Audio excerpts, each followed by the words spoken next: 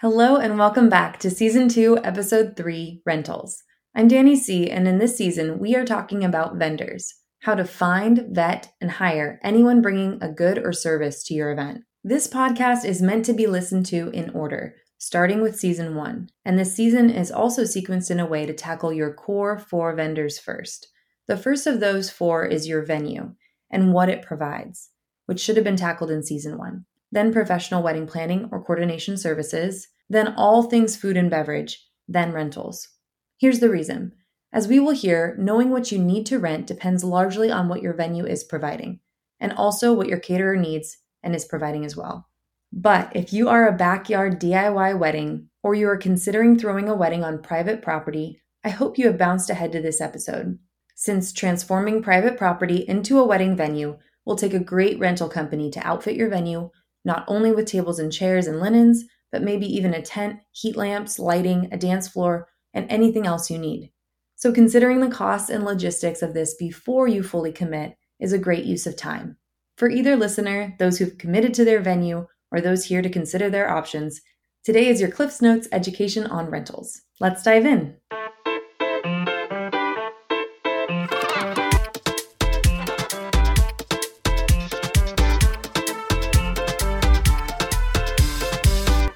Today's guest is Anthony Karabatyan, owner of Chic Event Rentals. He founded Chic Event Rentals in 2009 simply because he saw the need for a reliable local option for the Monterey Peninsula in the central coast of California. And he saw this need first as a wedding DJ. While I'm there setting up my DJ equipment, I started speaking to some of the wedding coordinators about rentals and the venues as well. And they said, listen, there really actually isn't a very large and reputable rental company in this town. There are some rental companies, but they're smaller. They're a little bit more limited with their inventory. So we're kind of forced to go out of town. I saw the opportunity and took it. Now, 14 years later, Chic Event Rentals has a nearly limitless inventory and is among the most trusted and well-known companies in the area. For most couples, he can function as a one-stop shop for anything they need.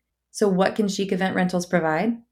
Everything from glassware, flatware, dinnerware, to linens, to tables and chairs, tenting, flooring, lighting, and some additional accent pieces to help florists. And then, of course, kitchen and catering equipment for caterers. Here comes my favorite vendor episode question. When in the timeline of wedding planning should a couple reach out to book their rental company?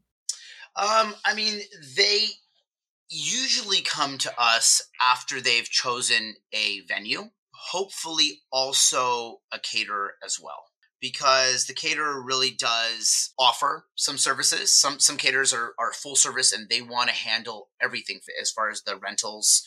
Some caterers bring glassware and flatware and dinnerware. They have enough that is included as their base package.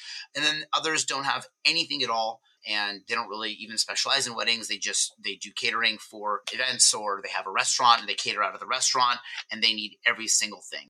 I think it's interesting. With a company like Chic Event Rentals, whose inventory can stretch to so many events even on the same day, is there still a big hurry to book, even with so much availability? You're limited on crew and you're limited on trucks.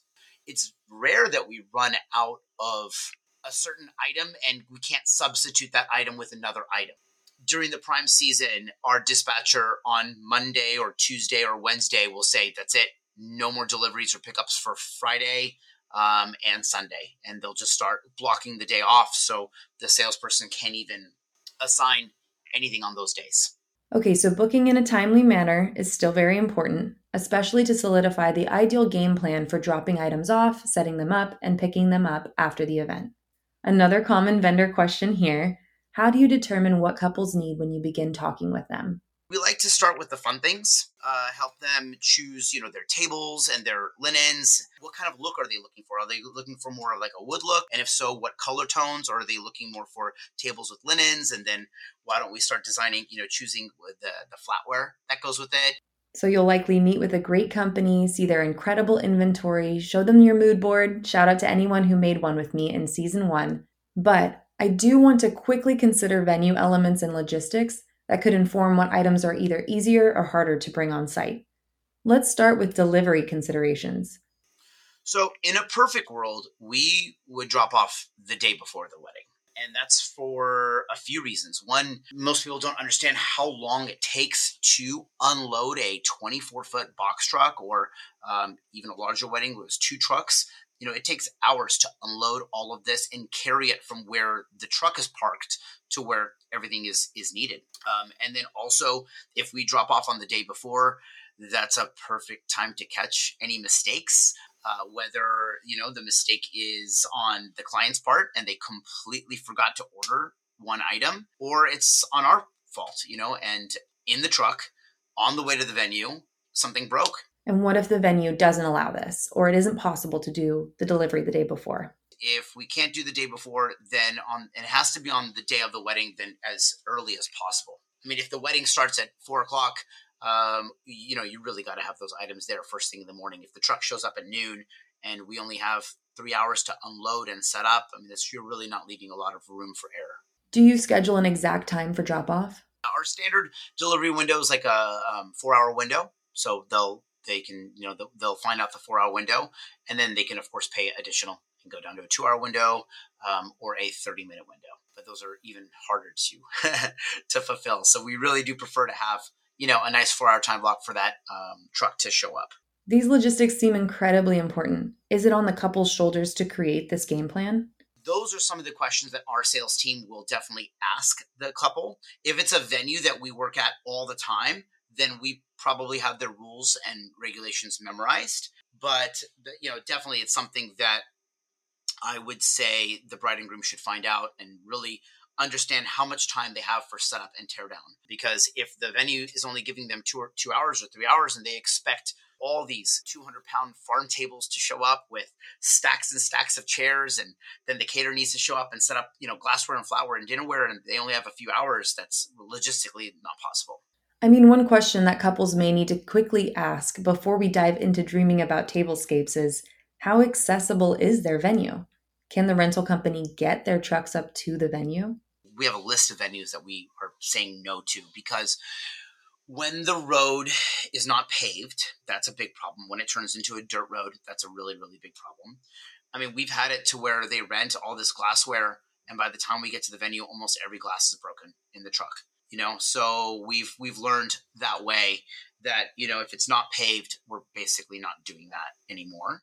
Maybe a company says no, or maybe there are extra fees for extra trips needed to get the supplies up to the site. The other issue is if the road is so narrow and has so many turns that our standard, 24-foot box truck, which actually is about 40 feet in length with the cab and all that stuff, can't make it around those turns, and we need to only bring small trucks, then there's all these additional fees that will go along with that. A solution, if this is you, is to reach out to as many companies as you can because every company has different protocols. It probably would end up being a much smaller boutique rental company. And even then, they're going to have to deal with the same issues. Now let's talk about setup. Who sets everything up? In a perfect world, we would set up the tables and the chairs where they're going to be going. Especially the wood tables. I mean, they weigh well over 100 pounds. So moving them is not the easiest. If they're just standard folding tables with linens on them, those are easier to people. Average people can just, pick up a table and unfold the legs and set it up. It's not a big deal at all. We do include setup and teardown for the larger specialty items like those farm tables or like the nice specialty chairs. And then for the items that anyone could set up, like a folding chair or a folding table, we charge fees for those. So we usually just would leave those stacked, and then the caterer or someone from the venue or, whoever the bride and groom have hired to set that up would set it up. Things that we don't do for any fee, we don't put linens on tables. We don't set up glassware and flatware and dinnerware and really, really set up the table. We always set up lounge furniture where it belongs, and we always set up lighting where it belongs, and same with tenting and all that stuff. So setting the tables and chairs in place is hugely helpful. Perhaps your venue is going to do this, or as Anthony said, rental companies are willing to as well.